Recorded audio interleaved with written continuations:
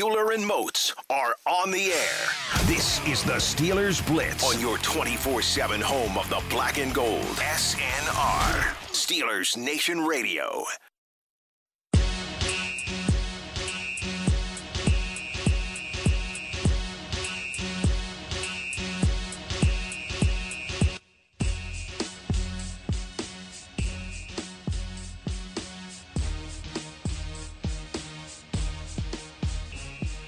What's going on, Steelers Nation Radio? It's high noon on a Monday afternoon. That can only mean one thing. It's time to go inside the Electric Factory for the next 2 hours here on your 24/7 home of the black and gold. He's Arthur Moats. I'm Wesley Euler. Between the two of us, we've got a decade of NFL experience, a really good head of hair, and we're sad.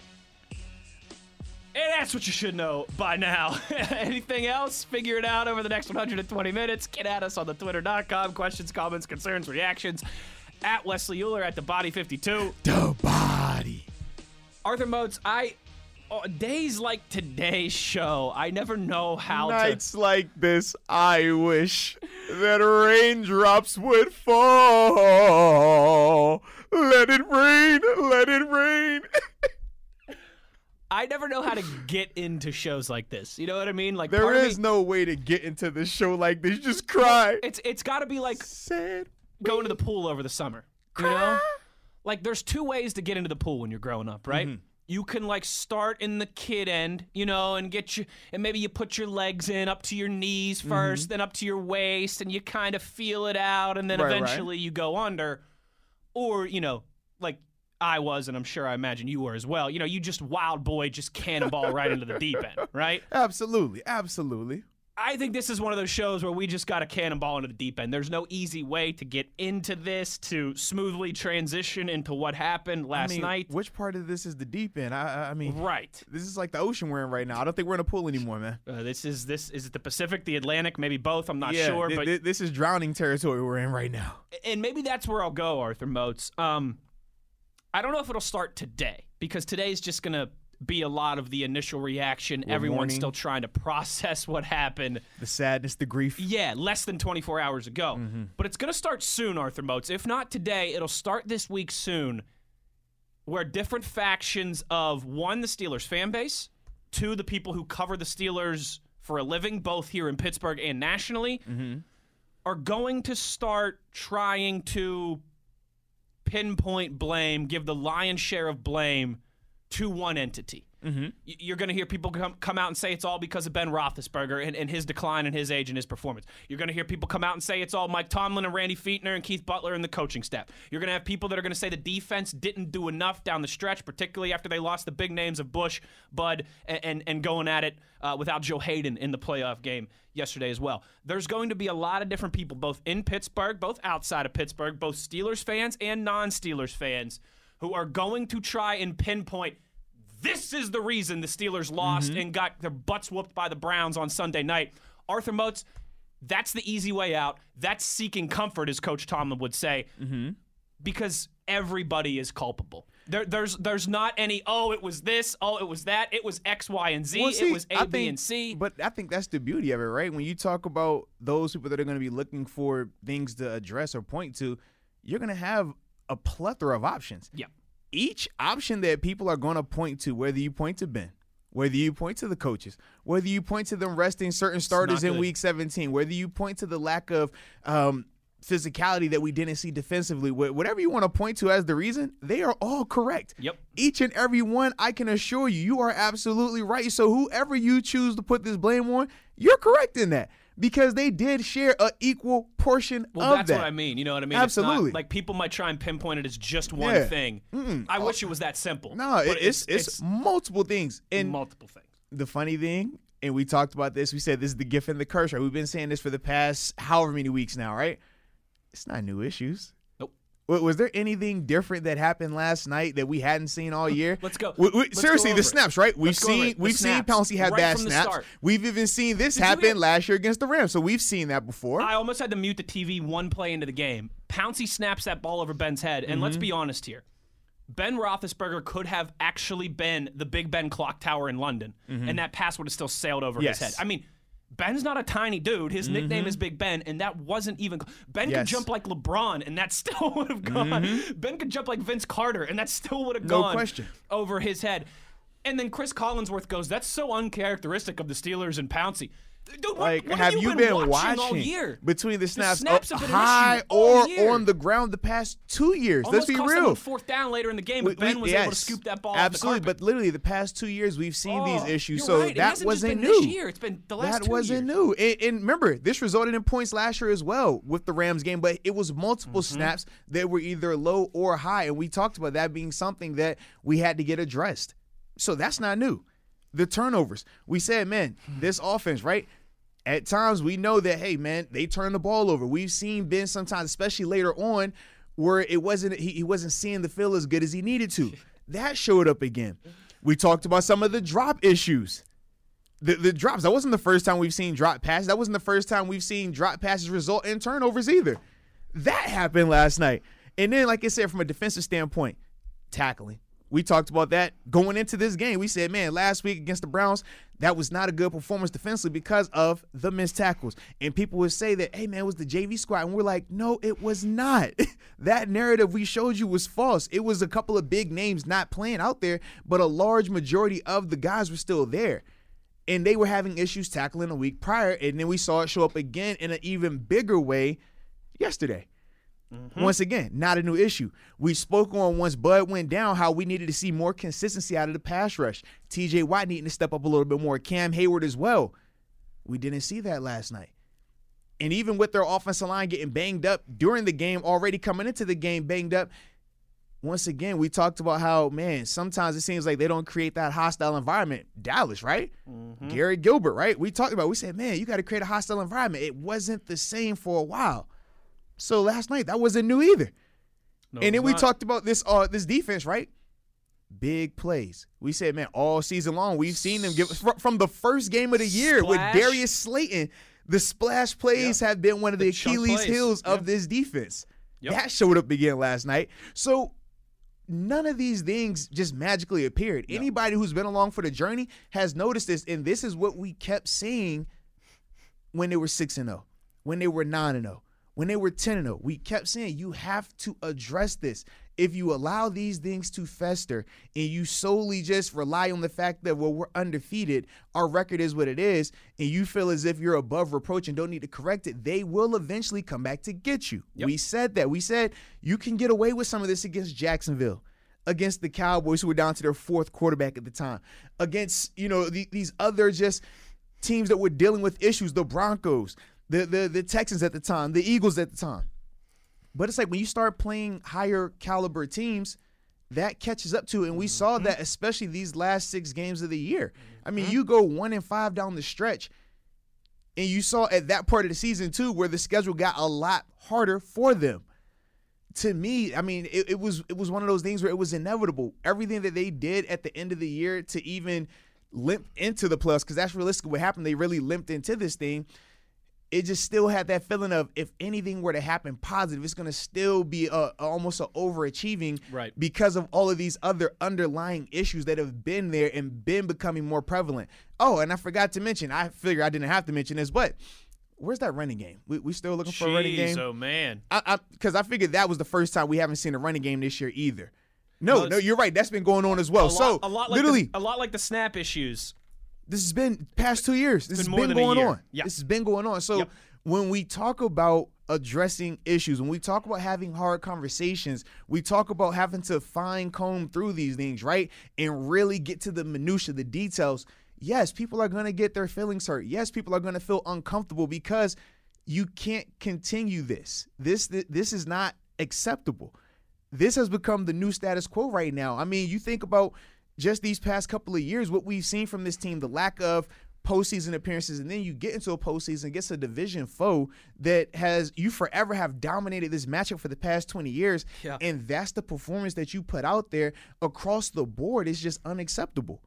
That's not the Steeler way. So as frustrating as it is, you have to have these very, very difficult conversations, and even more so, there's no hiding this even offseason. more so the decision making that you're going to have to do, because now it's one thing to talk money. It's one thing to talk contracts, cap hits, and things like that when you're winning.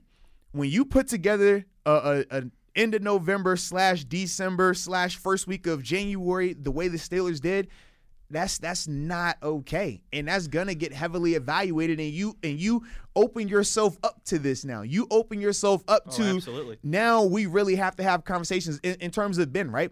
$41 million cap hit, regardless of what you thought of his performance last night, because I look at that performance last night very similar to Jameis Winston on the season last year, 30 for 30.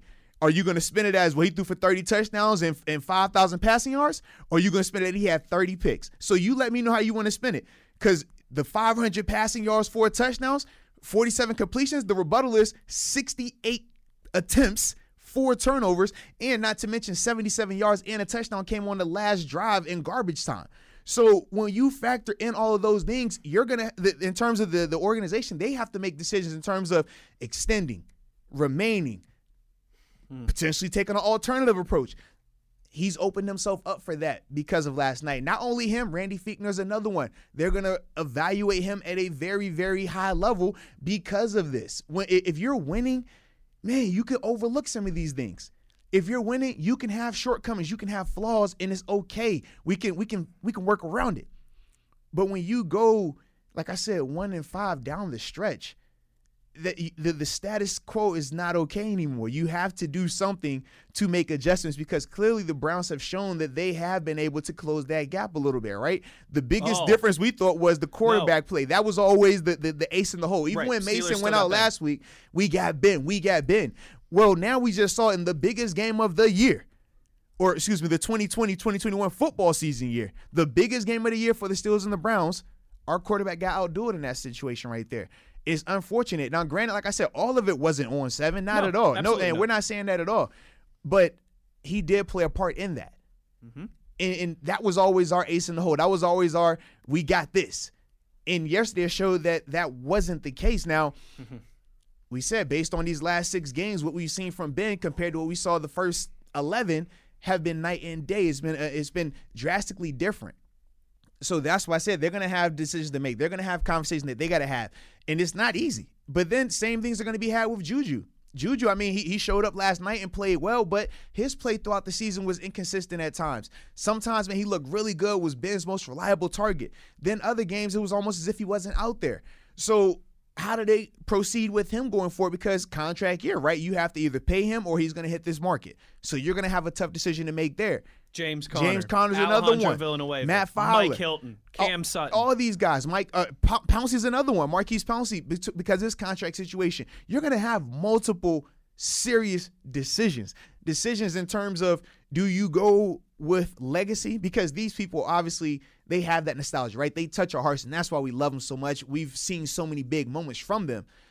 But now you have to start having those conversations of, am I going to allow my nostalgia and this legacy to continue with this person probably another year or two too long than we should?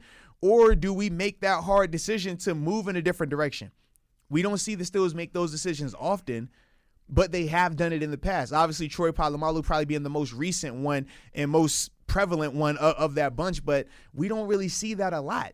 Typically, you know, when guys get to the end of it, they either retire or they still get to play out that deal. So that's going to be the unique part in terms of what the Steelers' mindset is. Now, obviously, all of those questions will be answered throughout this offseason, but that is the reality right now. And it's a harsh reality, Arthur Moats. That it is.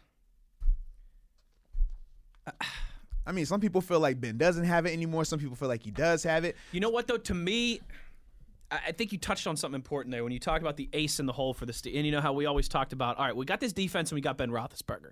And that's, you know, probably better than you could say for almost every team in the division, right? Maybe last year with the exception of the Ravens. Because you could talk about how they went 1-done in the playoffs last year, Baltimore, but they were 14-2 with the league MVP. Absolutely. Moats, that's gone. Yeah. When the Steelers were last winning playoff games, the Browns were going 0-16 and 1-15. Mm-hmm. So look at the ground that's been made up there in the last. Both of those teams won playoff games yesterday. The Browns have gone from winning 1 game in 2 years to winning a road playoff game in Pittsburgh. Scoring 48 points at Heinz Field. Back-to-back weeks beating the Steelers. Back-to-back weeks. Think about that, man. Let's throw the Baltimore Ravens into that equation too. Remember, Lamar couldn't win in the playoffs. A team that has now made the playoffs for the third straight year. And Won just won a road play. playoff game against a good Titans team. Mm-hmm. A hot Titans team. We talked about both of those teams coming in. Nobody wanted to play those two teams, and they did it on the road. Yeah.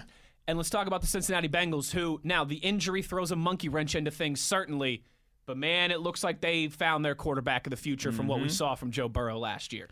Absolutely. So all of a sudden, what 2 years ago was, the Ravens, they got Flacco and Lamar. They don't know what they're doing there. The Browns, they're always the Browns. They stink. The Bengals, they're one of those teams. They'll be mediocre every year, but they're never going to get over the hump. Man, how you feeling today, January 11th, 2021 about all that? Because, I bet you, I can guarantee you they're much more optimistic about their future in Baltimore and Cleveland than we are here. Guarantee, 100%. And I bet you they are in Cincinnati as well, too. Oh, yeah. Because for them, like you said, they all are on the upswing right now. They have young quarterbacks who are starting to show up in some of these bigger moments, right? That was the thing that I think we've talked about this numerous times now. I would always get frustrated with the Lamar Jackson criticism and how I felt like at times it wasn't really warranted for him in terms of playoff success. We said he literally had one playoff game where it was really on him. That first year it wasn't. But that was always the knock, right? That was always how we would little brother him, right? Or little brother that organization. But like you said, man, the reason they're hype right now is because they have their young quarterback who's shown that he can win not only big regular season games, but now he's won in the playoffs as well. And they know, man, this is going to be their guy for the next, 5 to 10 years. I mean, obviously barring health and things like that. But now they don't have to worry about quarterback for a long now time. The Browns are going to be saying similar things. And the Browns, yeah, absolutely. And trust me, talking with Browns writers, obviously last week as we were getting prepared for the game, they said that they are high on Baker. They believe he's the franchise guy. Obviously here in Pittsburgh, we give him a hard time, and nationally he gets some criticism.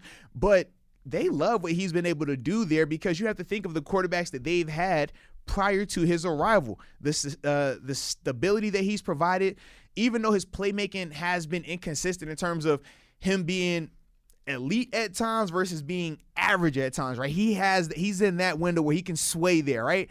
Even with all those things compared to what they've experienced in Cleveland, they love what he's doing right now. So they're hyped. And I mean, honestly, I like their core a little bit better than Baltimore's core because defensively, obviously, Baltimore still has some pieces they got to move around. No, whereas Browns Cleveland have challenges keeping all that together going forward. That's their big thing when they have to pay Baker. That's going to be the big thing. But they have a really solid group offensively and defensively there. And like you said with the Bengals, Joe Burrow, I mean, we saw what Joe Burrow looked like. He would have won Rookie of the Year if he stayed healthy. Like, it was that type of situation. He was the reason. He was keeping that team in every single game. Listen, what he was able to do against the Titans, like, we saw that. That was crazy. Yeah. So, yeah, all those teams are hyped right now. But for us, it's different because, number one, like I said, we have to figure out, number one, is Ben still the guy? If he is he going to be able to play consistently at a high level? Because the issue we're seeing with him is this right now. He can flash it, right? We're seeing flashes of high level, but then we see the turnover. And he's becoming less of the Aaron Rodgers and Brady types and more of the Phillip Rivers and Eli Manning types where they can get streaky, right? We saw in the Colts game, Colts versus Bills. I mean, shoot, you look at Phillip Rivers, and it was literally 1 minute he looked great, 1 minute he looked terrible. 1 minute he's throwing darts, the next minute he can't even hit the end zone on a Hail Mary. and we're watching Ben, and think about this especially those last 6 games. What do we see with Ben?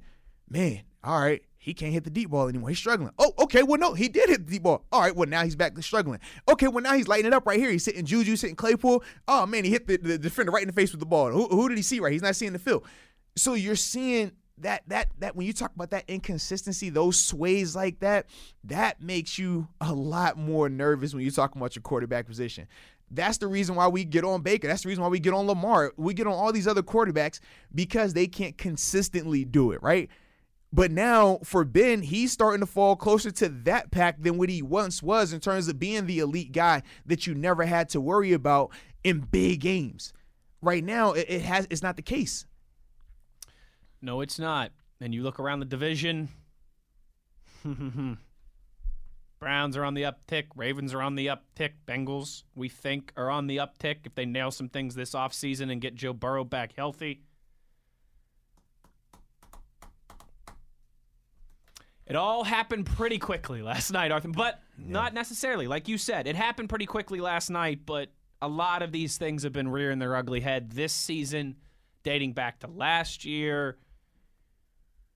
It's going to be an off season. It's going to be a winter here and a spring and summer of a whole lot of questions and a whole lot of heavy, heavy decisions that could potentially alter the course of the franchise. Without a doubt, baby. But other than that, I mean, Arthur Moats, Wesley Euler, trying to piece it all together, make sense of it here on a Monday. You know where to find us on the Twitter.com. At 1 o'clock, we'll talk to Professor Moats. But between now and then, we'll get to some of your reaction. We'll continue to discuss everything that transpired last night at Heinz Field as the Steelers are now in the off season a little bit quicker than I think most of us certainly anticipated. Arthur Moats, Wesley Euler, it's the Steelers Blitz on SNR.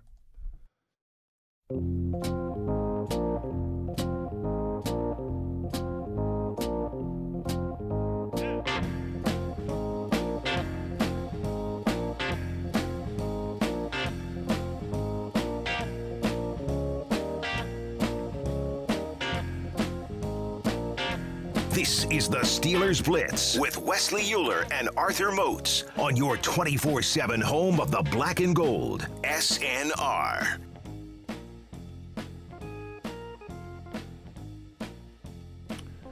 Arthur Moats, Wesley Euler, it's the Electric Factory. Not exactly electric today, but still having some fun, still having some laughs. That is one thing we have to do. We're electrical. That's got to count for something, right? We gotta just grin and bear this together. You know, just get through it together. Somehow, someway. I'll make the same promise to you this week, Arthur Moats, to the power grid, the megawatts this week, that I made to my wife on our wedding day, actually. Ooh, and shout out to your wife, man. She just had a birthday. She did just have a birthday yesterday. Yeah. That was a high note, right? I'll tell you what, that was a high note. We had a nice little weekend until last night. Arthur Moats, on my wedding day to my wife, one of the things that I said to her is I said, I promise you every day for the rest of our lives that we will laugh and smile. Even on the worst days of our life, even on the worst days of our lives, the worst days in our life, we will laugh and smile every single day because I think you have to. You just have to. Even on the worst days of your life, you have to find ways to smile, ways to get through it without being completely down in the dumps. And that's what we're going to do here this week. That's the promise I'm making this week. We're going to find ways to laugh. We're going to find ways to get through it together. But, man, it is hard not to be down in the dumps today for sure. I think especially because how that one went, Arthur Moats. You know, it was one thing to lose a playoff game.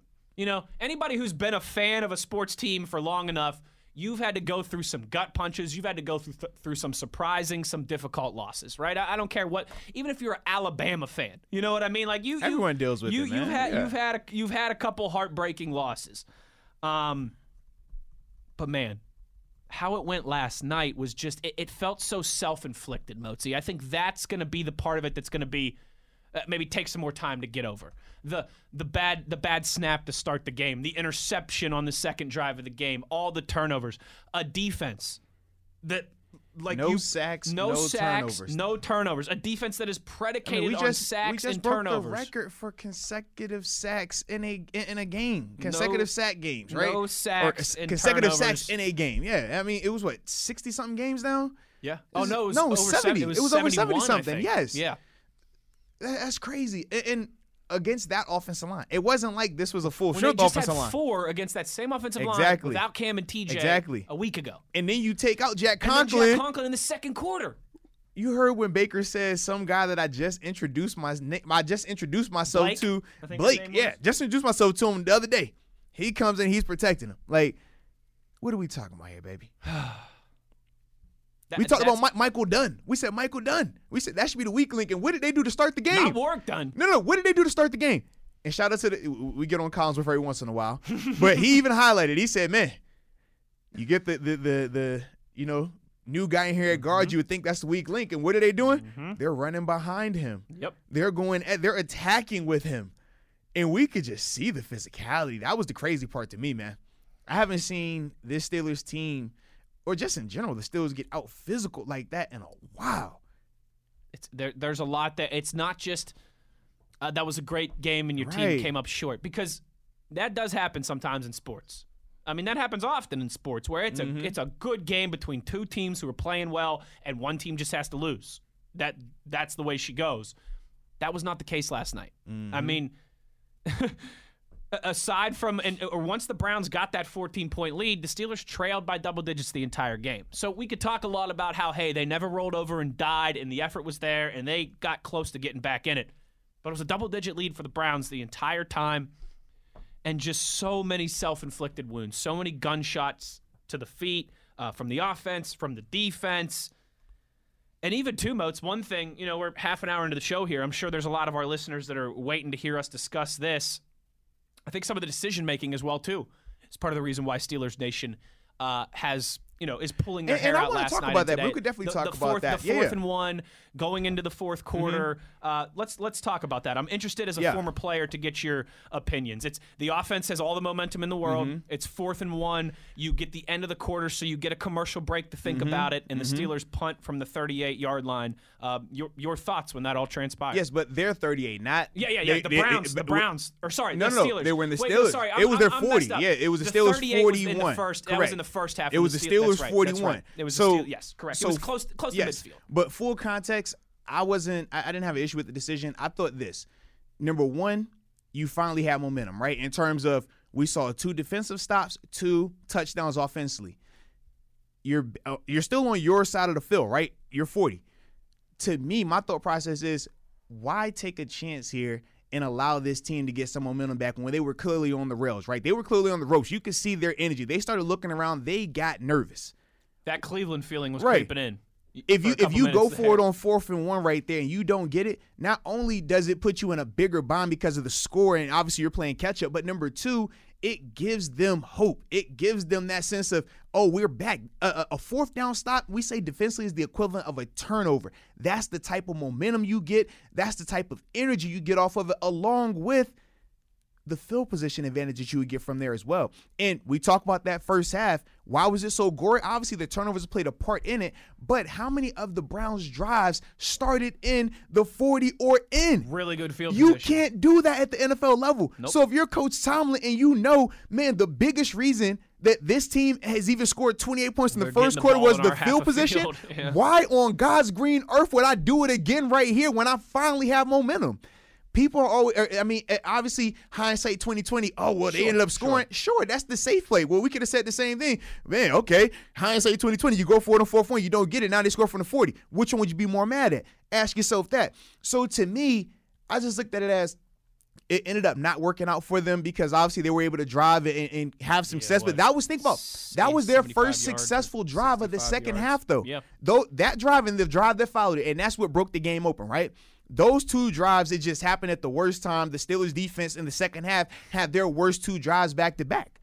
Because in that third quarter, they flat out dominated the Browns offensively and defensively. Yeah, so to me, it made perfect sense. You punt the ball, you're going to play field position. You're punting from your 40. So you're getting this. When the Browns get the ball, they're getting it inside their 20, right? Hopefully inside the 10. So close there by Jordan Berry. So everything worked out exactly how they wanted it. What they didn't account for was the adjustment the Browns were going to make in terms of, because remember, they started to have a little bit leaky protection, right? So the alternative that the Browns went to was, we're going to work some of these slants and quicker passing attack with Jarvis Landry, but we're going to do it out of base personnel. So now you got to keep your bigger body groupers out there, your linebackers out there. And then we started to see them take advantage of what? Our linebackers in coverage a little bit. We saw some Jarvis Landry matched up on Spillane. We saw them great play calls in terms of the screen, knowing that the screenplay and the fast release from the running back as well, because what do we like to do in Pittsburgh with our linebackers? We don't want them to cover. We're not looking for Devin Whites. No. We want you more Vince Williams type, right? And Robert Spillane, Avery Williamson, Vince Williams. They're not the best in coverage. So the way you combat that, you say, hey, blitz these guys, make them have to block. Cleveland knows this. They're division opponents the third time we've seen them. So what did they say? if you're going to blitz these linebackers, we're just going to free release our running backs right now. And if you can't get to us 5 yards or 4 yards deep before I can throw this little flare. And that was the adjustment that they made on those 2 drives and why they were able to move the ball and score. Now, granted, cutted them down the field. Now, granted, the screen still should have been tackled up. Mike Hilton and Vince Williams were still there, but that was a great call by them. They knew, hey, tendency to show blitz is coming, and what came? The blitz. And what do you do? Okay, I'm going to just let this running back go out there. Yep. So that was great on their part. You do have to tip your cap to them in that regard. But this is still to me, just thinking of everything that was going leading up into that moment, it's hard for me to fault Coach Tomlin on punting there because everything made sense. Everything worked out. They, like I said, just didn't account for that adjustment being made because up until that point, they hadn't made that adjustment. Up until that point, we saw 4 and out, 3 and out, and they were on the ropes.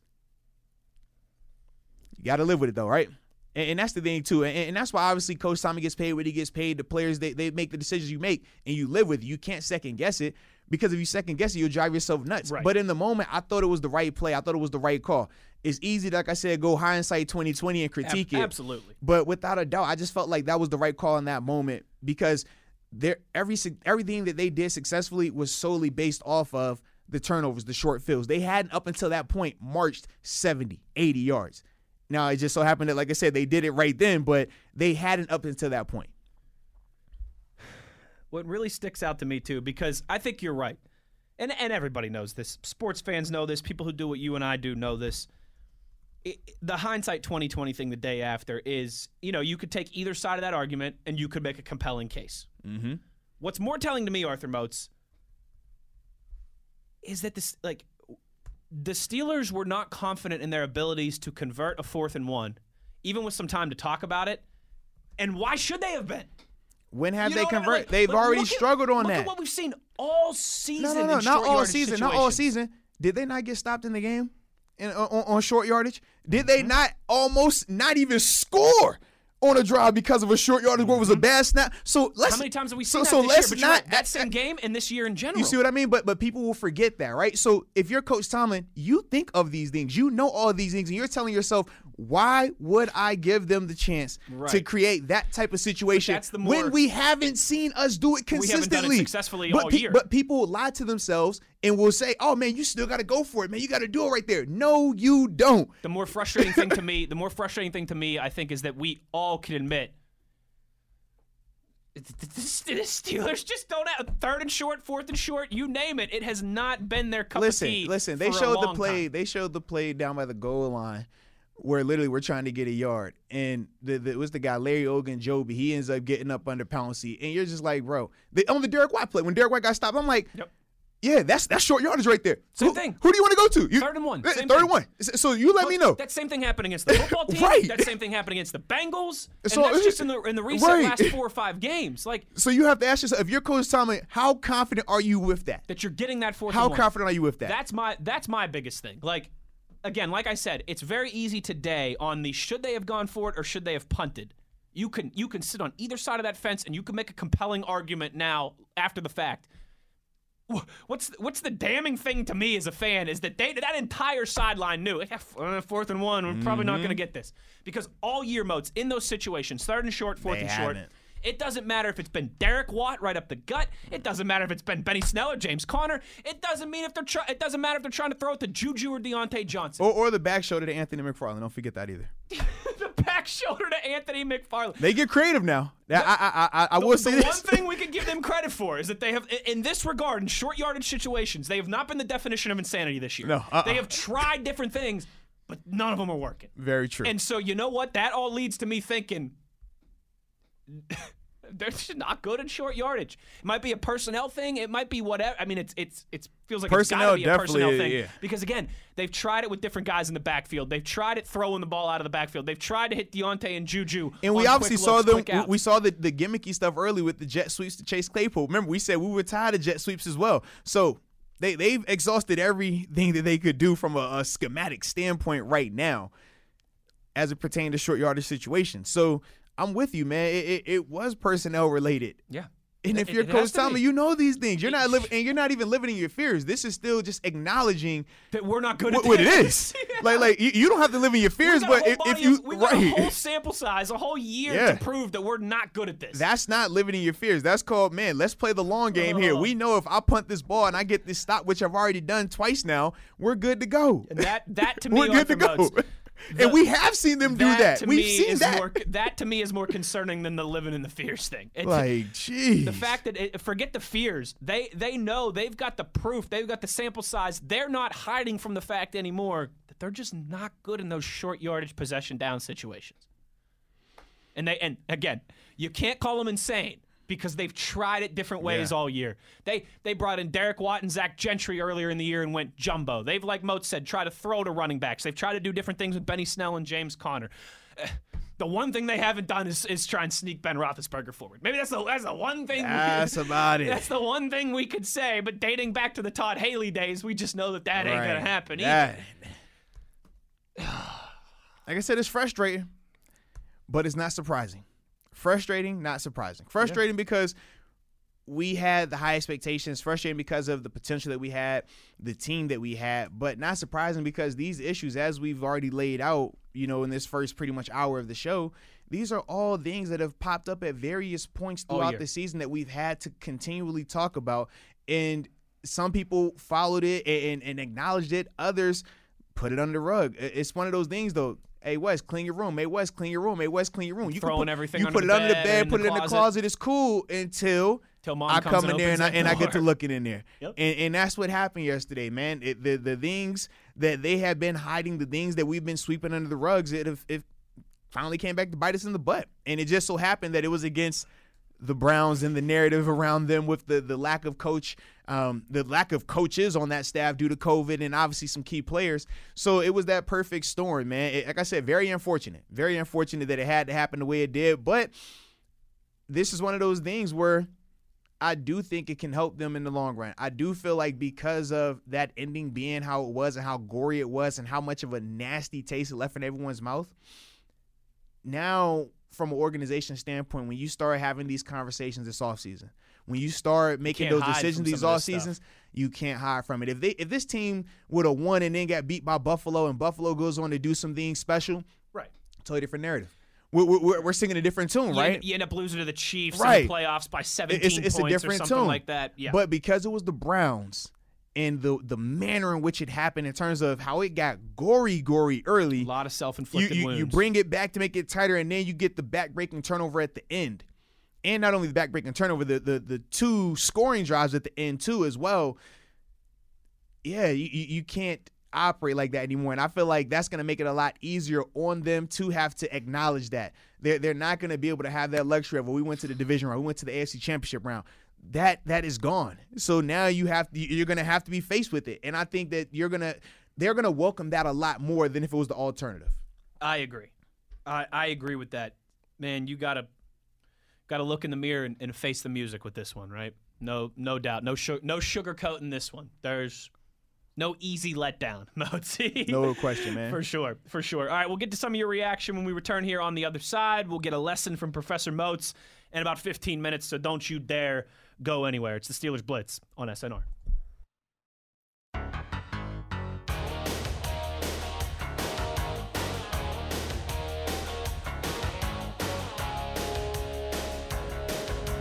This is the Steelers Blitz with Wesley Euler and Arthur Moats on your 24/7 home of the black and gold, SNR.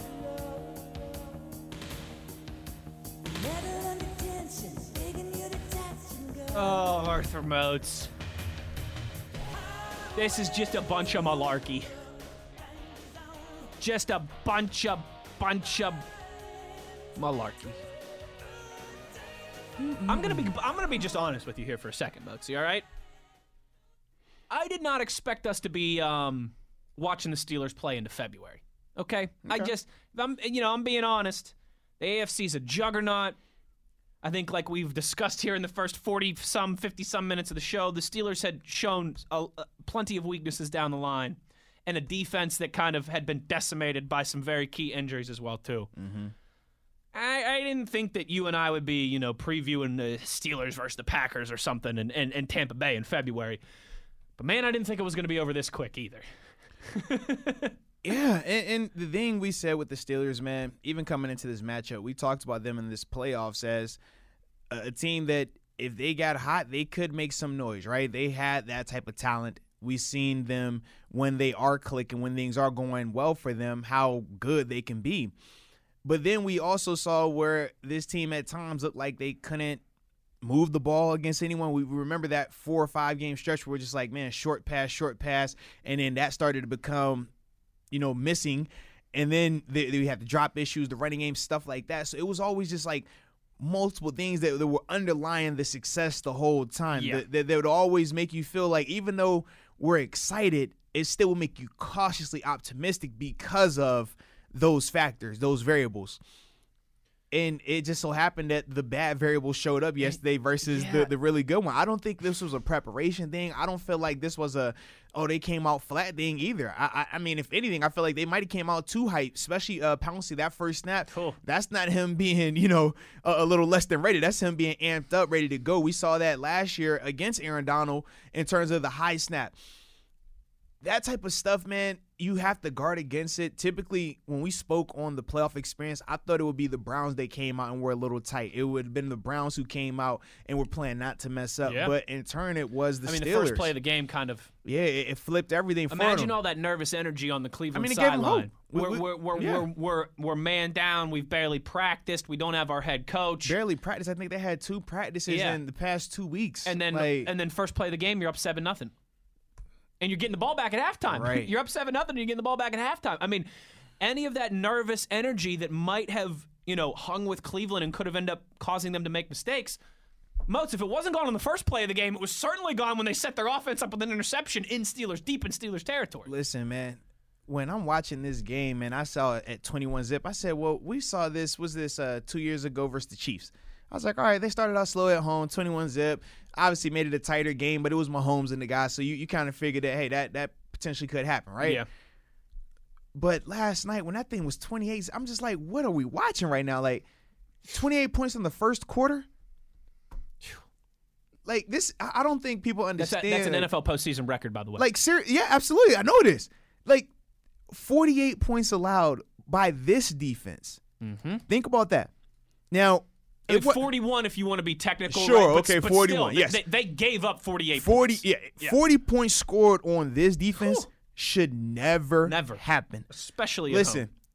No Devin Bush. Okay, you got Robert Spillane back. So you went out there with Robert Spillane, Avery Williamson, and Vince Williams. We were very confident in those 3. We thought that would be a big piece, a big reason as to why. As deep as you've been at that position since you lost Devin Bush. We said, man, okay, the D-line. You had Cam Tuitt and Tyson all available to you. They were good to go.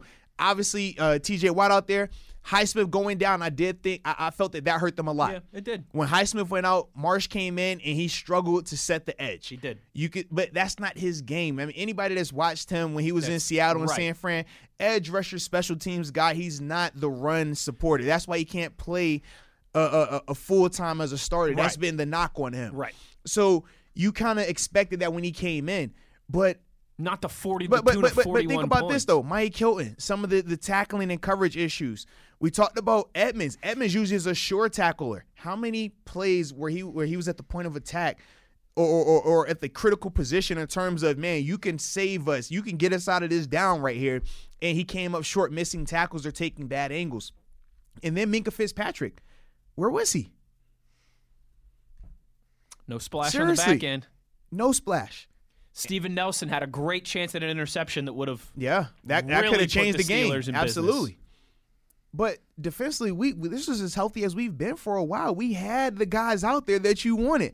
So that wasn't even the case of when we talk, because that's the new narrative, right? Well, man, this defense is so banged up. Actually, it wasn't. This was probably the healthiest at the time in terms of the amount of people that came back. But outside of Joe Hayden. They gave up 24 points to the Browns last week. Exactly. Quote, unquote, shorthanded. Exactly. They give double that with the NFL Defensive Player of the Year and one of the best defensive linemen of his era and Cam Hayward coming back into the lineup. Think about that. Oh, and not to mention Edmonds say what you will about him, but he's a 100 tackle guy. He's one of the best tackling strong safeties in all of football. Absolutely. And you get Vince those Williams, three guys back, and you give up timeout.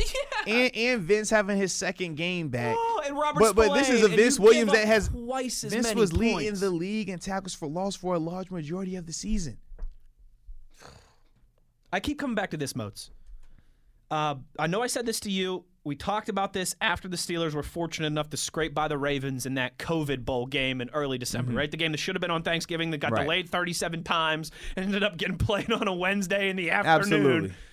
We talked about how after that game, okay, you know what? A lot of crazy circumstances into that one. You got yourself hyped up and then didn't play 3 different times, and the game got moved, and you don't know who's playing and who's not playing for the Ravens.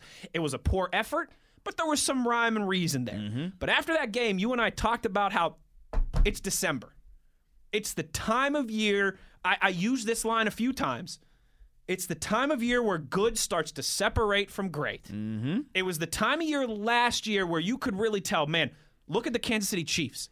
They're different than everybody else. Look at the San Francisco 49ers. They're playing at another level than everybody else. We started talking about teams that, man, I don't think they lost their last game in November. They haven't lost another one. Yeah. Exactly. Like December is that time of the year where the injuries have piled up for teams. No one's completely healthy. You know, you've got 11, 12, 13 weeks of tape on film. Defensive coordinators in this league are really highly paid for a reason. They've started to figure out what you're doing on offense. Offensive coordinators, same way, figuring out what you're doing on defense. It's the time of the year in the NFL calendar where good separates itself from great. Or I should say great separates itself from good. Moats, we saw the Ravens start to separate themselves from good and get into the great category. We saw the Cleveland Browns start to separate themselves from good and get into the great category. We 100% saw that with the Buffalo Bills, who have now won, like 11 of their last 12 games, and their only loss was a Hail Mary prayer at the end of the game to the best wide receiver in the NFL. Oh, you saw Michael Thomas came back. I don't know if you saw that. I did. We got to talk Nickelodeon game at some point. But this also, week. Neither one of those guys are the best wide receivers. I already told you who the best wide receiver Diggs? is. He resides in Buffalo, yes. Good for a lot of these teams in the NFL started to separate from great. As much as I hate to say it, look at the Tampa Bay Buccaneers. They were, 7-5, and everybody was writing them off. And now they finished the year 11-5 and won their first playoff game. So 12-5, they've now won 5 straight games since everybody had the Buccaneers dead and buried. It's the time of the year in December where great teams separate themselves from the good ones. And the Steelers never did, while a lot of the teams, 2 of the teams in their own division. I mean, you could even say the Tennessee Titans started to separate, right? Because if the Titans find a way to beat the Ravens yesterday, look out. That's a dangerous team, too. Absolutely. The Steelers plateaued. The Steelers never, as you would say, right, as Mike Tomlin always says, you better find a new excuse. They never did. They never did. And that, to me, when all this dust settles, I think that's going to be the thing above all else that I come back to. Yeah, without a doubt. That has to be it because these issues, like we said, they kept popping up. And as we said, I mean, it's the gift and the curse. It's great when you can identify the issue. It's great when it's not a new issue. That's the gift. It's a curse when you can't figure out how to make that issue go away, though. When you can't find that new problem. When you can't address this issue, identify it, find the solution and correct it and implement it. When you can't do those things, that's when it becomes the curse. And ultimately, that's what they had to endure this year. I mean, like I said, it's very unfortunate. It was fun at times. It was. But this is, especially after that Cleveland game, that Titans game, that Ravens game, it was a lot of fun. Typically, this is how it works. When you talk about winning championships, when you talk about that road narrowing, we kept talking about that. It's different. It is just a difference when you get to the playoffs and you're having to play your best every time. When you can't slow start, when you have to be critical every time, it's different. And you won't understand it until you're in that scenario, and you just hope that it works out for you. But this is the norm. This is normal in the NFL. Teams that don't play well, teams that are flawed in multiple ways like the Steelers are, you don't have success in the NFL. That's how it typically works. You get found out eventually. Right. The 11-0, we told you, man, they were finding ways to just defeat the curve, to stay ahead of it, right? To be the outlier in this situation. But then eventually it caught up with them.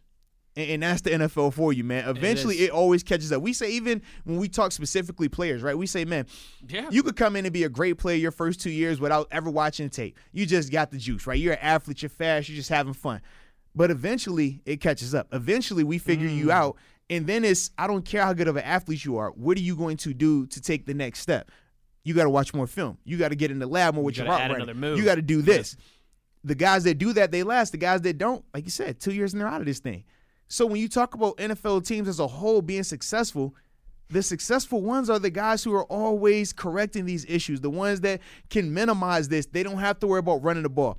They don't have to worry about throwing the ball downfield. Not even statistically, because that's the big misconception, right? People are quick to bring up numbers. Numbers are misleading.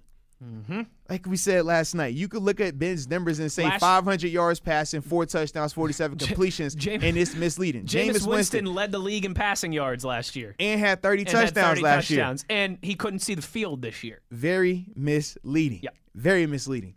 He got benched for a running. I mean, legitimately, he got benched for a running back. Absolutely, man.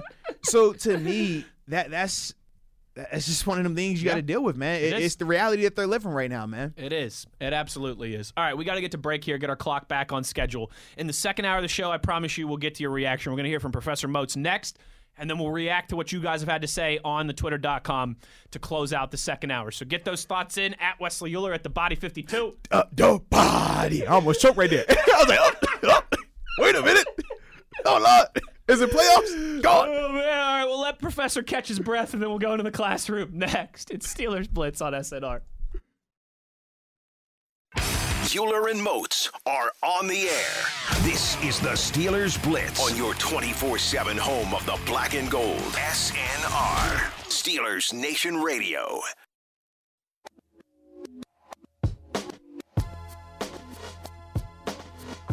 Good afternoon, Steelers Nation. How we doing? I'm alive. Well, that's good. That's a start. I'm alive. Me too. Could be worse. Could always be worse. Could always be worse. Now, that's the part where I'd normally say it could always be worse. We could be Browns fans, but alas, Arthur Moats. It's the way she goes sometimes. It's the way she goes, you know. I'm not naive enough, Arthur Moats, okay? I lived through the miracle in 2003, all right? I saw the Boston Red Sox finally get over the hump and take down the New York Yankees. All right, I was here in 2018 in this city when finally the Washington Capitals got past the Pittsburgh Penguins. All right, I wasn't naive enough to think that it could never happen to the Steelers and the Browns in that regard, too.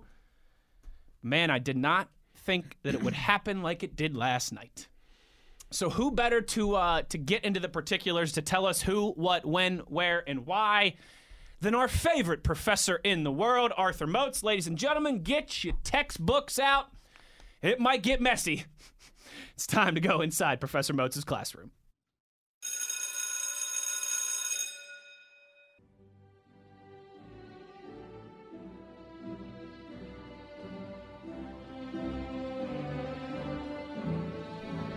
Good evening, class. Good evening.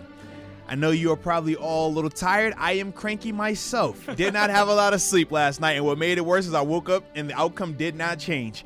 So with that being said, forgive my tone, but we have 5 points. I don't even know if I want to take questions from you guys today, all right? Because I'm a little disappointed. But either way, let's get this thing started. So the first point we got to talk about is starting fast, the importance of it, right? We saw one team start fast in terms of the Browns and how they were able to live off of that and ultimately survive later on in the game solely based on that fast start. Whereas for the Steelers, once again, they started slow. Once again, we talked about them not, having success on opening drives. Usually it's not having success and you punting the ball. This time it was not having success and actually allowed points. Very unfortunate, but you have to start fast. This is why. When you start fast, you number one, you don't put yourself in such a hole where you have to be pretty much perfect later on in the game to even give yourself a chance at tying it. Not even a chance to win, just a chance to tie. You have to be perfect when you don't start fast. And it just so happened, like I said yesterday, you saw where one team started fast, one team didn't. Usually you don't get it where one team starts fast. Usually it's like they either both start fast or they both start slow. Not that alternative that we saw yesterday. But that was key right there.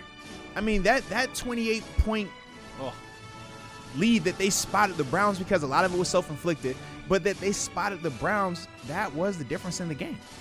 They never got back within single digits. Think about that. And as well as they played in the second half. In the second half, if you just take that third and fourth quarter, they did more than enough to win the game. More than enough. I'll even flirt with the second quarter a little bit in there. The problem is, though, that first quarter, that slow start killed them. That killed all their efforts for the rest of the game, and it made them have to do what? They had to chase points. So that's when you start seeing them reaching with some of these two-point conversion attempts versus kicking field goals. Because when you're down the way that they were down, you have to chase points. You have to do that. It makes you play an uncomfortable style of play. You're not making decisions based on analytics. You're making decisions based on, man, I have to try to match that number. That number is getting out there. So starting fast, man. That's the first point, man, the importance of it. Arthur Moats, you can't win a game in the first half. But I think you can lose a game in the first half. Without a doubt. Without a doubt, man. And that certainly happened last night. Yes, indeed. Now time for the second point, baby. All right? I don't even want you to talk to me. You don't got to talk to me today. I'm just head down. Because I'm going to put my hoodie up and turn the headlights off. You know how it is. Off in here. Absolutely. It's one of them days where the teacher just talks to you. Let's just be some sad boys. Yeah, no conversation today. It's more so I'm just talking. It's lecture. Definitely lecture here, okay? Second point we got to talk about, though. The danger of hope. What happens when you allow hope to get created? When you let that little glimpse of hope seep in, it's dangerous. It's very dangerous. And we saw that yesterday.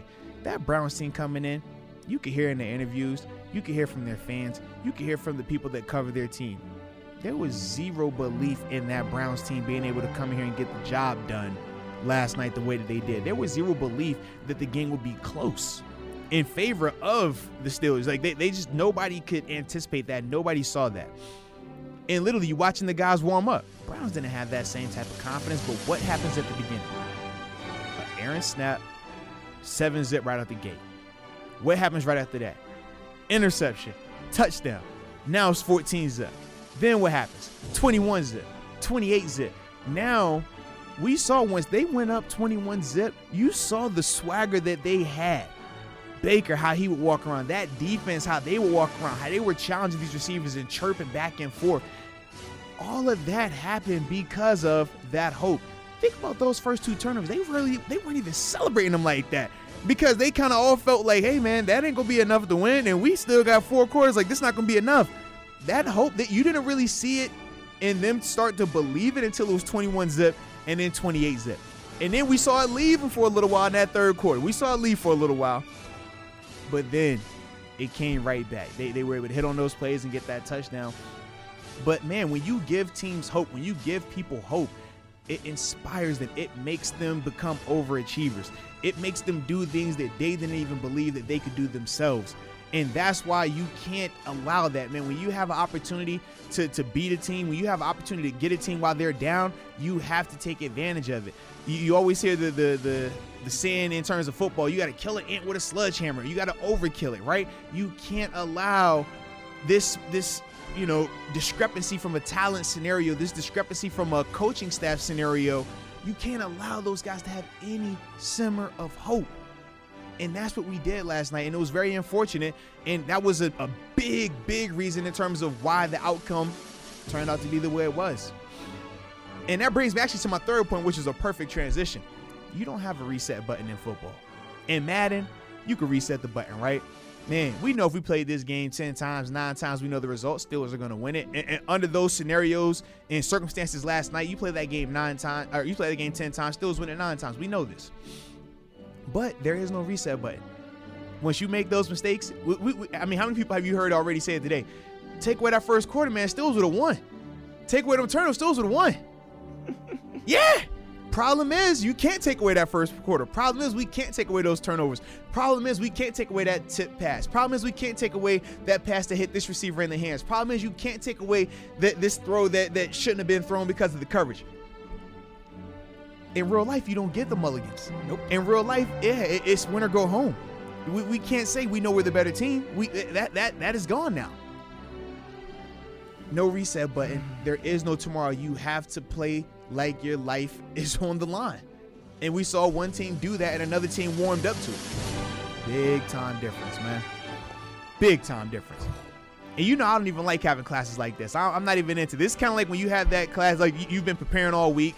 We've had a great study session. I felt like everyone knew the material. And then I graded the test, and I'm like, how did 90% of you guys fail this? It's like you think you studied really hard, and then you get the test, and it's like a foreign language. You're like, what is this? So for me, yes, I'm very much frustrated. I'm very much frustrated right now. Okay, very much.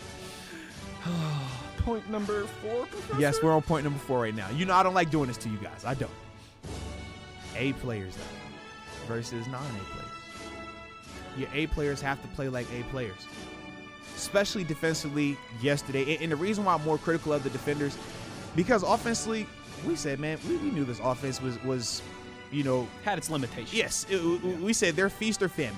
They're either going to connect on the deep balls, draw the defensive pass interferences, or they're going to look very dormant, a ton of 3-and-outs. That's who they are. There was no in between, right? So even in the midst of what was going on, the biggest thing I was frustrated with the offense was just the turnovers. Don't turn the ball over. I don't care if you go 3-and-out. I don't care if the offense is stagnant. Turnovers kill you. Stagnant offense doesn't kill you. Stagnant offense, you pair that with great special teams and defense, you're fine.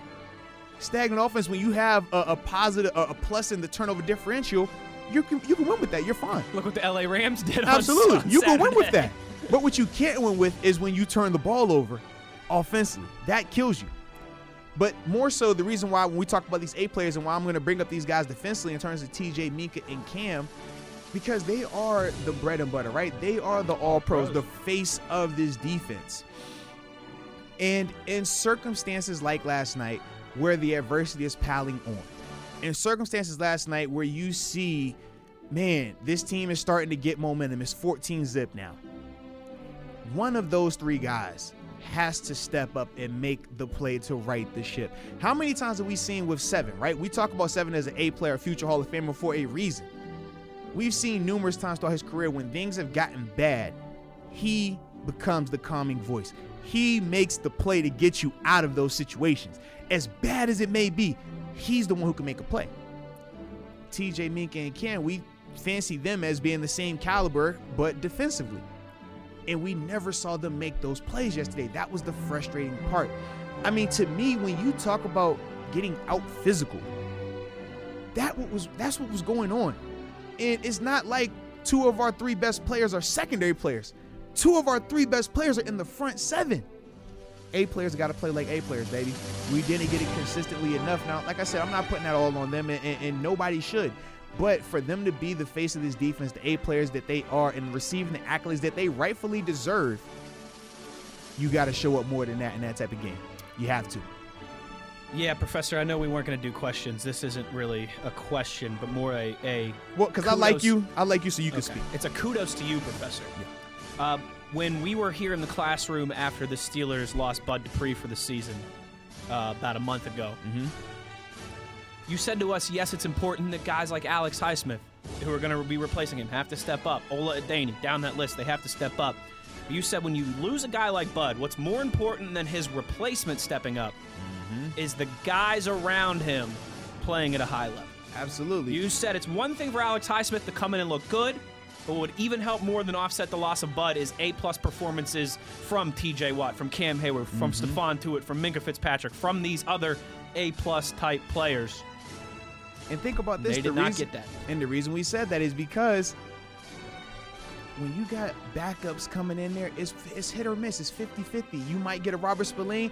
It might be Marcus Allen. You just don't know what that productivity is going to look like. Right. Couple poor drives, good game, bad game. Whereas with guys like TJ, guys like Cam, guys like Minka, they have proven that they can be top-tier players consistently. Right.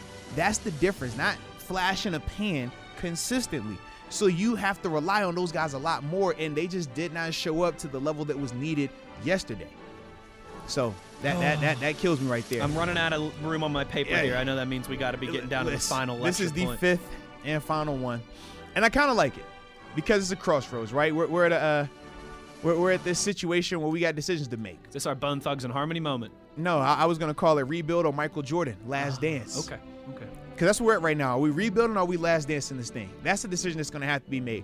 Keep the band together for one more go, one last hurrah, or are you ready to turn the page and just say, look, man, go ahead, start the rebuild. And not even a full rebuild, more so reload. But obviously, when you got to potentially make moves at key positions, when you're talking O-line, quarterback, receivers, and stuff like that, that it could flirt with rebuild, especially if you move coordinators and things like that. It could be a lot of new pieces next year. Are you going to go that route, or are you going the last dance route where, like I said, you stay, hey, Ben, play this thing out.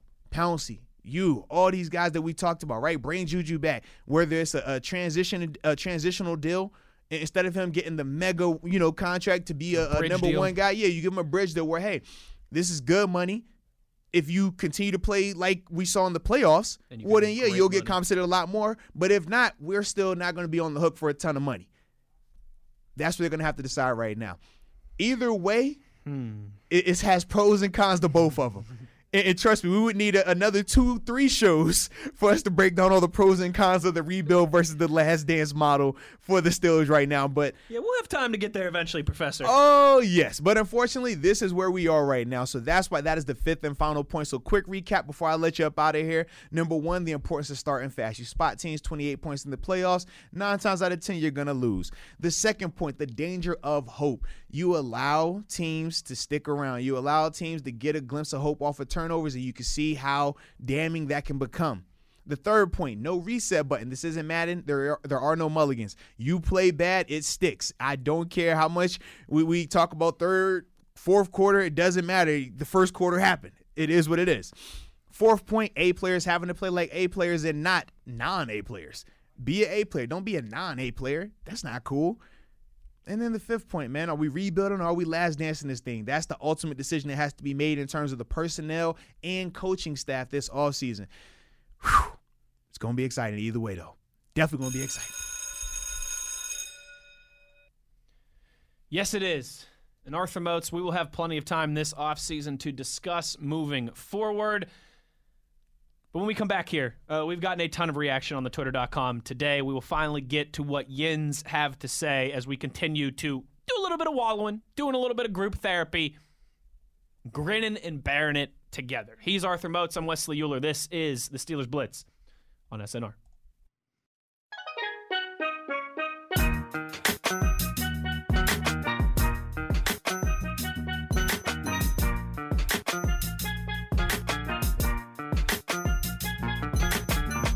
This is the Steelers Blitz with Wesley Euler and Arthur Moats on your 24/7 home of the black and gold, SNR.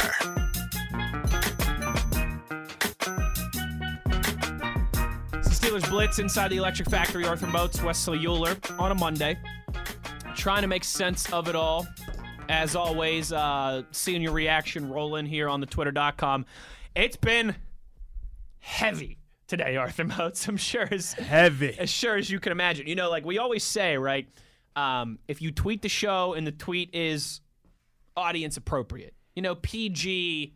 Well, no. Okay, maybe it can border a little bit on the PG-13 line. You but can tweet whatever you want to tweet. Just yeah. It's ramifications and everything now. hey, everybody saw that coach that whole debacle. So yeah, you say what you want to tweet. Just know, hey. It's ramifications, right? I always say freedom of speech, freedom of consequence as well. Two different things. Two different things. Both for freedoms, but just remember. So, yes, tweet what you would love to tweet. We've gotten a few today that are not appropriate for the air, I'm sure, as you can imagine. Oh, yeah.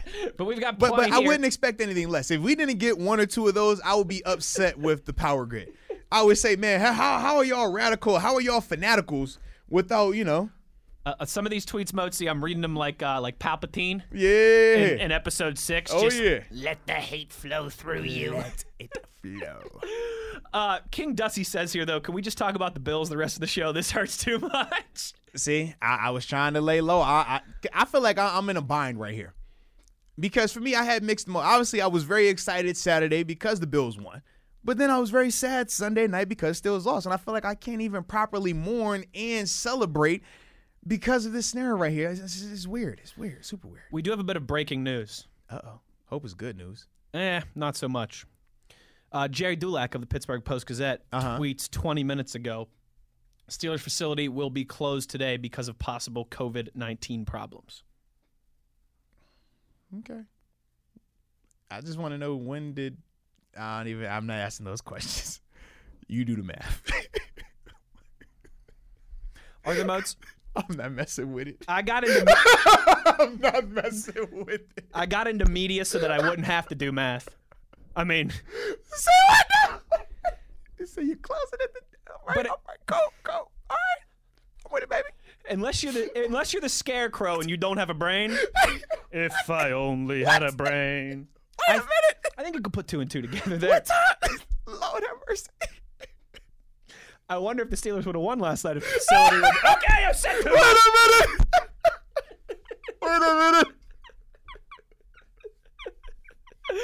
Now, R. Bracey. Mo's is losing it over there. Because it just came so out the blue. I'm like, it's 1:30. Like, oh.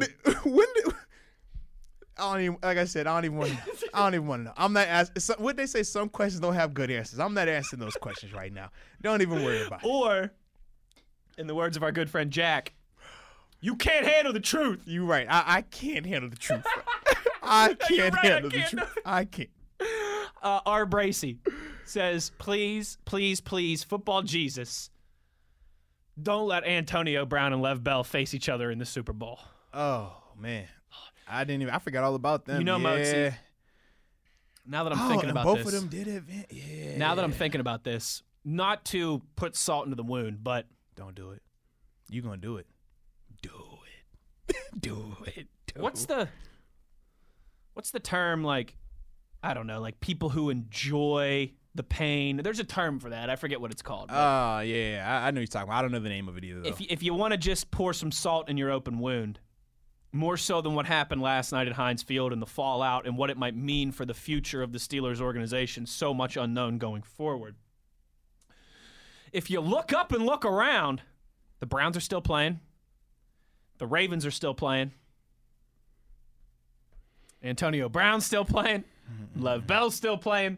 Tom Brady's still playing. All right, I've said even your boy Sean Payton, who just got slimed on TV, by the way. Say, shout out to the slime. Listen, you know that I don't say many nice things about Sean Payton, other than I obviously admit he's a very good football coach. Yes. Big ups to him for being a man of his word yesterday and taking the Nickelodeon and slime. Not only that, he did it in the 11 Concord Lows too. He did. That was tough. He did. You know I'm a sneakerhead. I saw the shoes. I said, "Ew, what are you doing, baby?" I love it though. If you're gonna do it, you do it the right way. He definitely did it the right way. He did. You know, I don't give Sean Payton a lot of credit very often, but props to him for being a man of his word and getting slimed there yesterday. We will not today because there's too much to get to, but later on in this week, Moats and I will give. Did you watch any of the Nickelodeon broadcast? No, I watched it on. Because you were doing. Yeah, I was still doing like media stuff, but I watched it just as like in the background muted because I was already down at the at Hinesville by then. Stuff. Yeah. So it was on, but I wasn't even paying attention to that standpoint. Gotcha. Which was kind of cool. I'm not gonna lie, that was my first like playoff game as a media guy. Man, I was hyped. I'm not gonna lie, I was definitely hyped, bro. Intensity's a little bit different. It is. A little bit different. David, the Photoshop extraordinaire, wants to know if you think the performance from T.J. Watt last night hurts his Defensive Player of the Year chances. Well, aren't the votes already in? Well, I'm not sure when the votes were in. That's the only. I wanted to talk. I actually was waiting to talk to some of the other SNR guys who are very familiar with the voting process. That's a question for Lolly. Yeah, because I'm not 100% sure. I know with the MVP voting, I feel like that is done regular season, right? Well, they're all supposed to be regular season awards, right? The question is when they actually the vote votes, on them. And that's the like thing. It should be between week 17 and between the first round of the playoffs. At least that's truly a regular season but I'm not award. sure because I know NBA they do it that way. Yeah, but I am not sure right now, man. Randy wants to know that hypothetical, if Ben Roethlisberger decides that last night is it and he wants to retire, is Mason Rudolph the guy next year? I feel like he would be in the mix. I think it would be like almost an audition year for him. Well, see, I don't even think that. I think of when I say in the mix, the Steelers would, and this depends on what the Steelers' approach would be.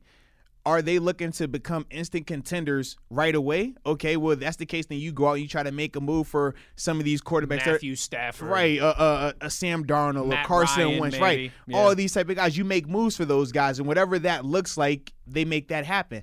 Or they go the other route where they draft somebody early on in the draft. But I don't feel like any of us know that. So that's why for me, I wouldn't just simply say that it's a guarantee that Mason's going to get the keys to the car next year. I don't think it's a foregone conclusion, even though he looked really good in that last game that we saw.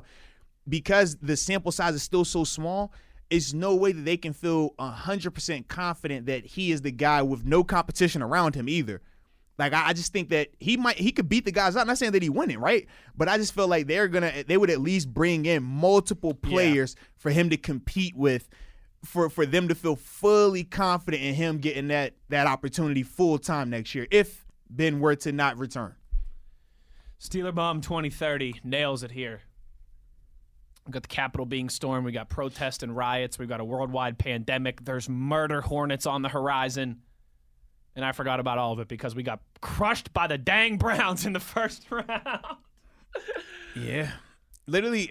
It do be like that sometimes. You know, the funny thing to me was this. So me and my wife, we always like to watch TV at night, right? We watch Snap. That's like our little murder shows. We love it, right?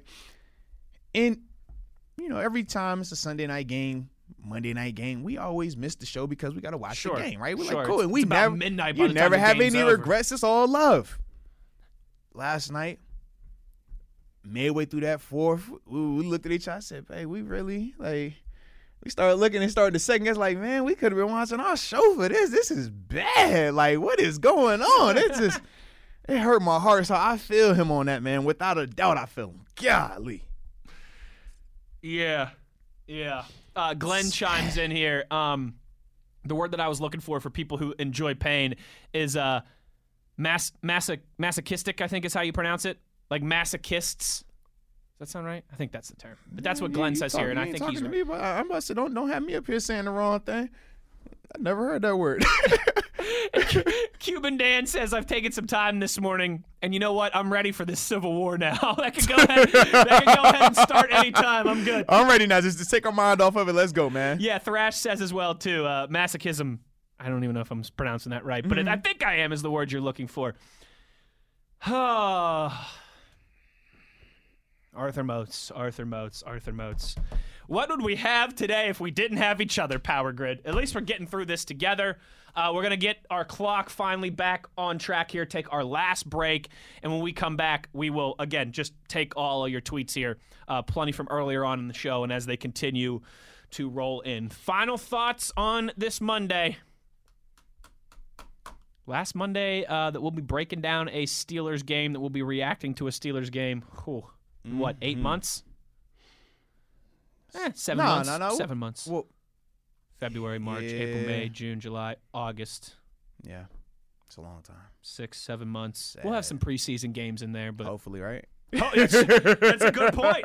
Because they still try to get rid of preseason games, right? You know, that's too. Like I was talking about this with my dad this morning in the context of the whole Ben Roethlisberger retiring thing, and I even mentioned this to you before we went on air, Mozi. If you listen to Ben the entire season, he seems like a guy who doesn't want to go out in a pandemic year, right? Like, Ben seems like he really missed the Latrobe and everything that comes with training camp and the fans and being at the games. I think a big part of why I do think Ben Roethlisberger is going to be back with the Steelers next year, and I think that's a big part of it. I think he wants a quote-unquote normal year to go out in, right? He wants to be able to have the Steelers fans and wave goodbye in his last game and potentially go to training camp in Latrobe and all those things. But who knows, Mozi? The way 2021 started out so far, who knows? Who knows? Last chance to get those tweets in. Speak now or forever hold your peace until Wednesday because no show tomorrow. It's Mike Tomlin press conference day. So get them in now or you're waiting about 46 hours to have a chance to ask us any questions at Wesley Euler at The Body 52. The Body. We will wrap with your reaction on the other side. He's Arthur Moats. I'm Wesley Euler. Some sad boys on the Steelers Blitz on SNR.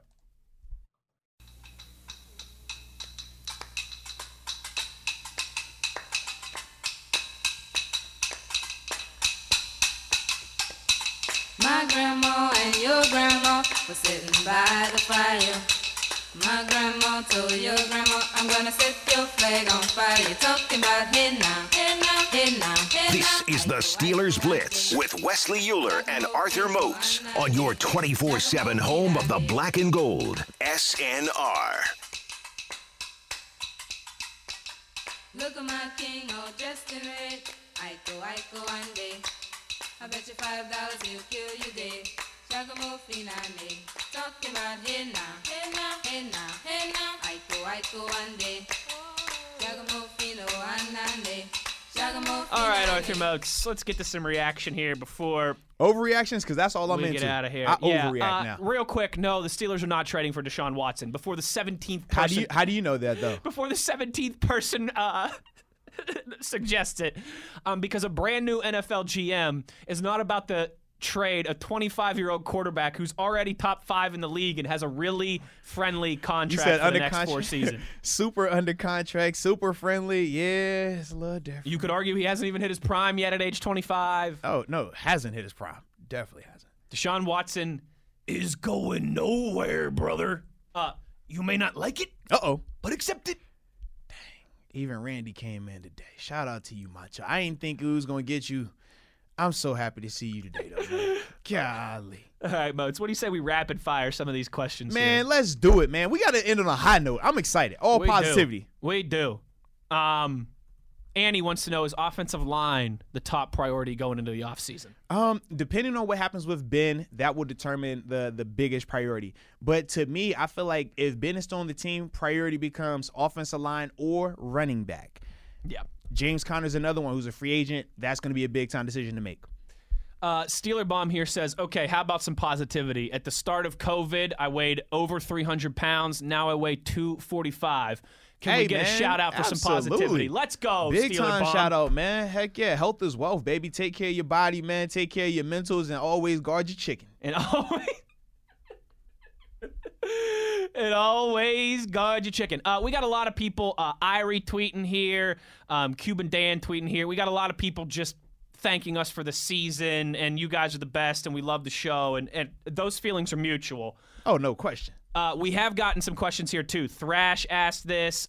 May asked this. I think Irie asked this as well, too. A bunch of people wondering, is this our last week? Are we still going to be doing the show through the playoffs, through the Super Bowl? What's going on? Here's what we know right now, Arthur Moats. This week is business as usual, okay? So no show tomorrow because of the Mike Tomlin press conference, but then you'll have us Wednesday, Thursday, Friday, high noon here as always. Mm-hmm. Starting next week, we're just going to be Tuesday and Thursday, okay? Same time, though. Same time, high noon, but just Tuesday and Thursday. No more Mike Tomlin press conferences, so we'll be doing 2 shows a week, Tuesday and Thursday at noon. Same time, same place, just Tuesday and Thursday. We're going to do that through the Super Bowl, and then we're going to huddle up and figure out where we're going from there. That's all that we've been told, is that starting next week, we go to Tuesday and Thursday, plan to do that through the Super Bowl, and then we'll figure out what's going on for there. I can imagine combine coverage isn't going to be what it usually is because we won't be in Indianapolis. Who knows what draft and OTA and minicamp and all that stuff looks like. But again, you'll have us at least 2 days a week through the Super Bowl, and then, and Mozi we'll figure it out from there. It's the only way we can do it, man. Take it one day at a time, though. That's the big thing. One day at a time. All right, let's get to some more quickly before we get out of here. If I can get my thing to load here. Wat Juju Ben Hayden Okorafor wants to know if you were surprised that we didn't see any Kevin Dotson last night. I was initially, but at the same time, I wasn't. I was surprised because initially I thought that they would lean towards him instead because of the spark that he had been providing. Even though we said offensively, we felt that it wasn't a slight at Matt Filer for wanting Dotson out there. We felt that both of those guys should be out there at the same time, but the moves that would have needed to be made, the Steelers just weren't going to do that. So initially, like I said, I thought that, but then I also remembered that, man, this is a big-time game. And Coach Tomlin loves leaning on his veteran players. Yeah. He loves leaning on that experience factor being the difference. And I thought that was why he went with Filer. And honestly, Filer didn't play bad. I know they called the 2 penalties on him. The one was a bad call. He was not holding. And then the second one, the RPO, Ben just held the ball too long. I mean, that was why he was downfield. Him and Pouncey were right side by side. Just so happened that he was the number that was called. So obviously people want to, point to him. But he's never been the issue on the offensive line this year. When you talk about your top offensive lineman, he's in the top 3 on this offensive line as it stands today. Whichever guy you want to talk about, Pouncey, DeCastro, all those guys included, Fowler's a part of your best 3. I don't care if you're talking guard or tackle. Those were the conversations that and things that this team really didn't want to address. Yeah. And we talk about some of the difficult decisions they're going to make this offseason. He's going to be a big catalyst for some of those decisions. Him, Dotson, in terms of DeCastro and some of these other guys on the perimeter, the tackles and stuff like that. A lot of it's because of Matt Fowler and 100%. How well he's played at both spots. So was I surprised? Like I said, not really when I thought about it, a little bit more and knowing those things. But it was just unfortunate because we said also that we felt that Dotson and Fowler were a part of the best 5 offensive linemen the Steelers had. Yes. And to see them not putting the best 5 out there was frustrating. But like I said, it was expected as well because of the situation, the circumstances, everything that was everything that was at stake for that game. Yeah, and along those lines, Rod Dalla wants to know what we think happens with Big Al in the left tackle position next year. Mose, if I had to guess right now, you ready for this? Oh, here we go now. Your Steelers starting left tackle, Labor Day weekend in September for Game 1. Oh, we get some hot take. Let me get it. Zach Banner. Okay. If I was a betting man. All right. That's where I think I'm going today. To me, I don't think the left tackle is on the roster right now. Ooh, I like it. I understand Banner and Chooks both competed for the starting right tackle spot. Neither one of them really blew the other away in it, so it was obviously a closer situation between the two. I don't personally feel comfortable with either of them at left tackle just yet. Obviously, Chooks played a lot better as his thing stretched out. Would love to see more of Banner once he gets back healthy, but how has he come back from the injury? That's a good point. Weight was a big issue beforehand, and then obviously he did a great job of getting his body where it needed to be, but now he's recovering from an injury. Who knows his timetable in terms of physically getting back to where he needs to be and from a weight standpoint being where he needs to be. So to me, I'm still a little bit, like I said, skeptical of moving either one of them to left tackle. So that's why for me, I just don't think that whoever's going to be starting at left tackle, I personally don't feel like they're on the roster right now. CR tweets. I think it's a different CR though because I almost got hyped for a second, man. Because his first line of his profile said lived in Chicago. So I thought, did CR make a Twitter account? Hey now. But his profile also says musician, arranger, and songwriter. That's not CR. And CR's tried to critique our songs here on the show before, but I don't think from that kind of perspective. Nah, not like that. Different CR, new CR. Welcome to the party, pal. We got dueling CRs on Steelers Nation Radio. Wants to know if we heard any updates on the status of Highsmith and Hilton, their injury status on them.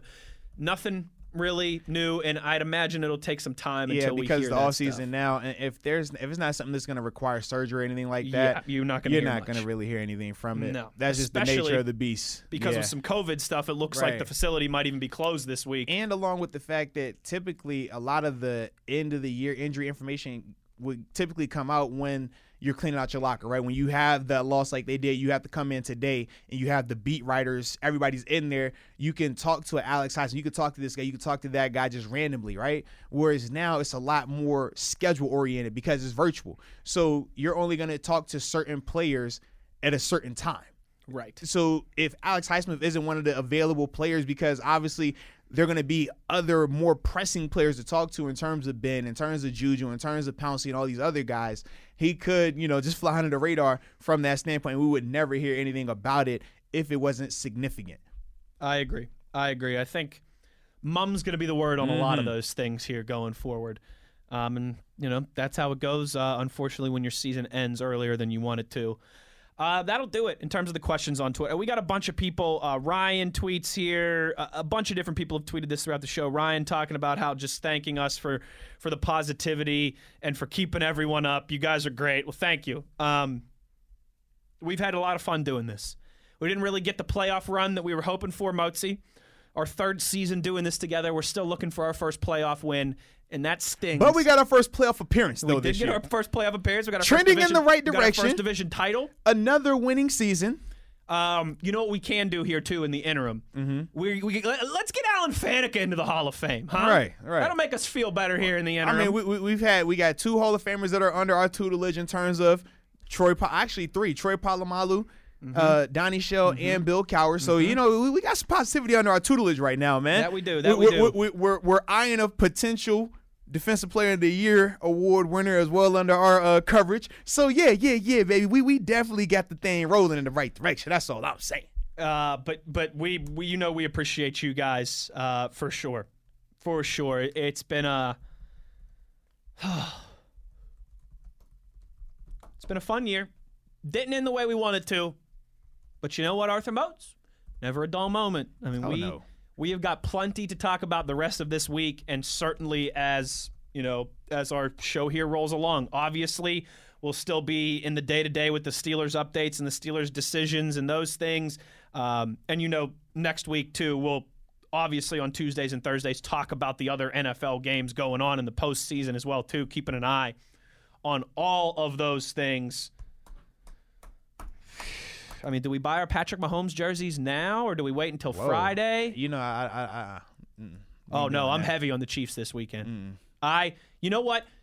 It's painful to say, but for the Browns fans, for those loyal Browns fans that have been doo-doo for so long, they deserve this week. They really do. But I can't stomach another weekend of Baker Mayfield winning. I can't do it. Let's go, Chiefs. Come on. Man, but the thing that I always hate when people talk about the karma and things like that, but you're just like, dang, we got on them so hard about them T-shirts. People were killing them about them T-shirts last week. Mm-hmm. Here they are. Last one for you. We got like 90 seconds here. Real quick. Do you think there's a chance, like you and I have talked about this before, how you can get so geared up for one game that it can cost you? Mm-hmm. Any danger of that happening to they finally got over the hump. They beat the Steelers in Pittsburgh for the first time in 20 years. They win a play. The Browns are playing with house money. They weren't supposed to win last night, and their season was going to be viewed as a great success. Them winning yesterday solidified it. If they do anything else this postseason, great. But to them, they just won the Super Bowl. But that's what I mean. But this is the thing. I don't feel like they truly fancy themselves as AFC contenders on that level. When we talked about the teams that were in the playoffs, we said, man, the Steelers were probably the most flawed and the most talented of any of those bunches. Great matchup for those guys, right? It worked out for them. But I don't feel like they truly see themselves as being able to compete with some of these teams. When we talk about your Kansas Cities and your Buffaloes, when we talk about those teams, I don't – they can't realistically feel like they have that. Now, granted, they're going to be confident, but I don't think that – Super Bowl or bust was their mentality. Whereas in Pittsburgh, that was the mentality. Think about if we win last night, we don't even care about that wild card game. No, you and I are talking about the Bills today. We didn't even care about it. You see what I mean? Whereas for them, that was major. That was massive. Big time difference. So that's why to them, regardless of if they go out and get beat by 70 to Mahomes, it doesn't matter. If they lose by 3, it doesn't matter. If they win, they're still going to look at the season great, as but a success. It's a great success for them. They literally went from 0 to hero. Remember, this team couldn't win a game a couple of years ago, man. They literally won one game in 2 years a couple of years ago. That's not. This is a new head coach, first-year head coach in Stefanski.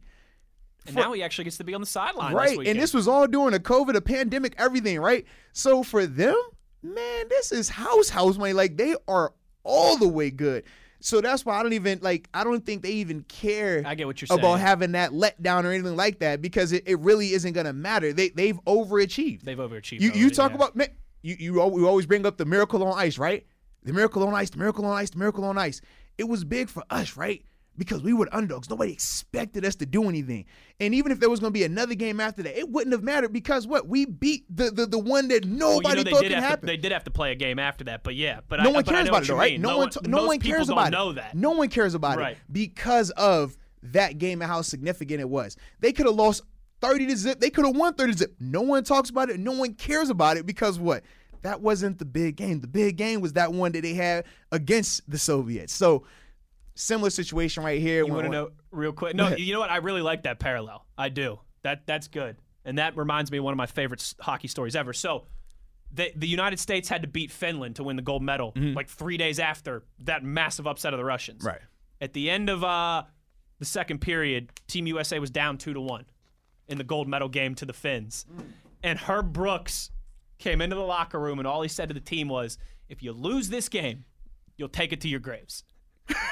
I don't think Kevin Stefanski's coming into the locker room and saying, if you lose to the Chiefs, you're going to take it to your graves. Absolutely. Not at all. You know what he's telling them? Hey, man, play like, you just be carefree. Play loose. You have Play nothing to loose. lose. You have nothing to lose. It's house money. And that's a dangerous team. A team with nothing to lose is dangerous. That's how you sell it to them, man. That's true. All right, we're going to get out of here. We'll be back on Wednesday at high noon the entire week, every day except for tomorrow at noon. Mike Tomlin press conference tomorrow. And Mozi, we live to fight another day. High noon on Wednesday. That's when we'll catch you next. And as always, you know where to find us. It's on your 24/7 home of the black and gold. Steelers Nation Radio.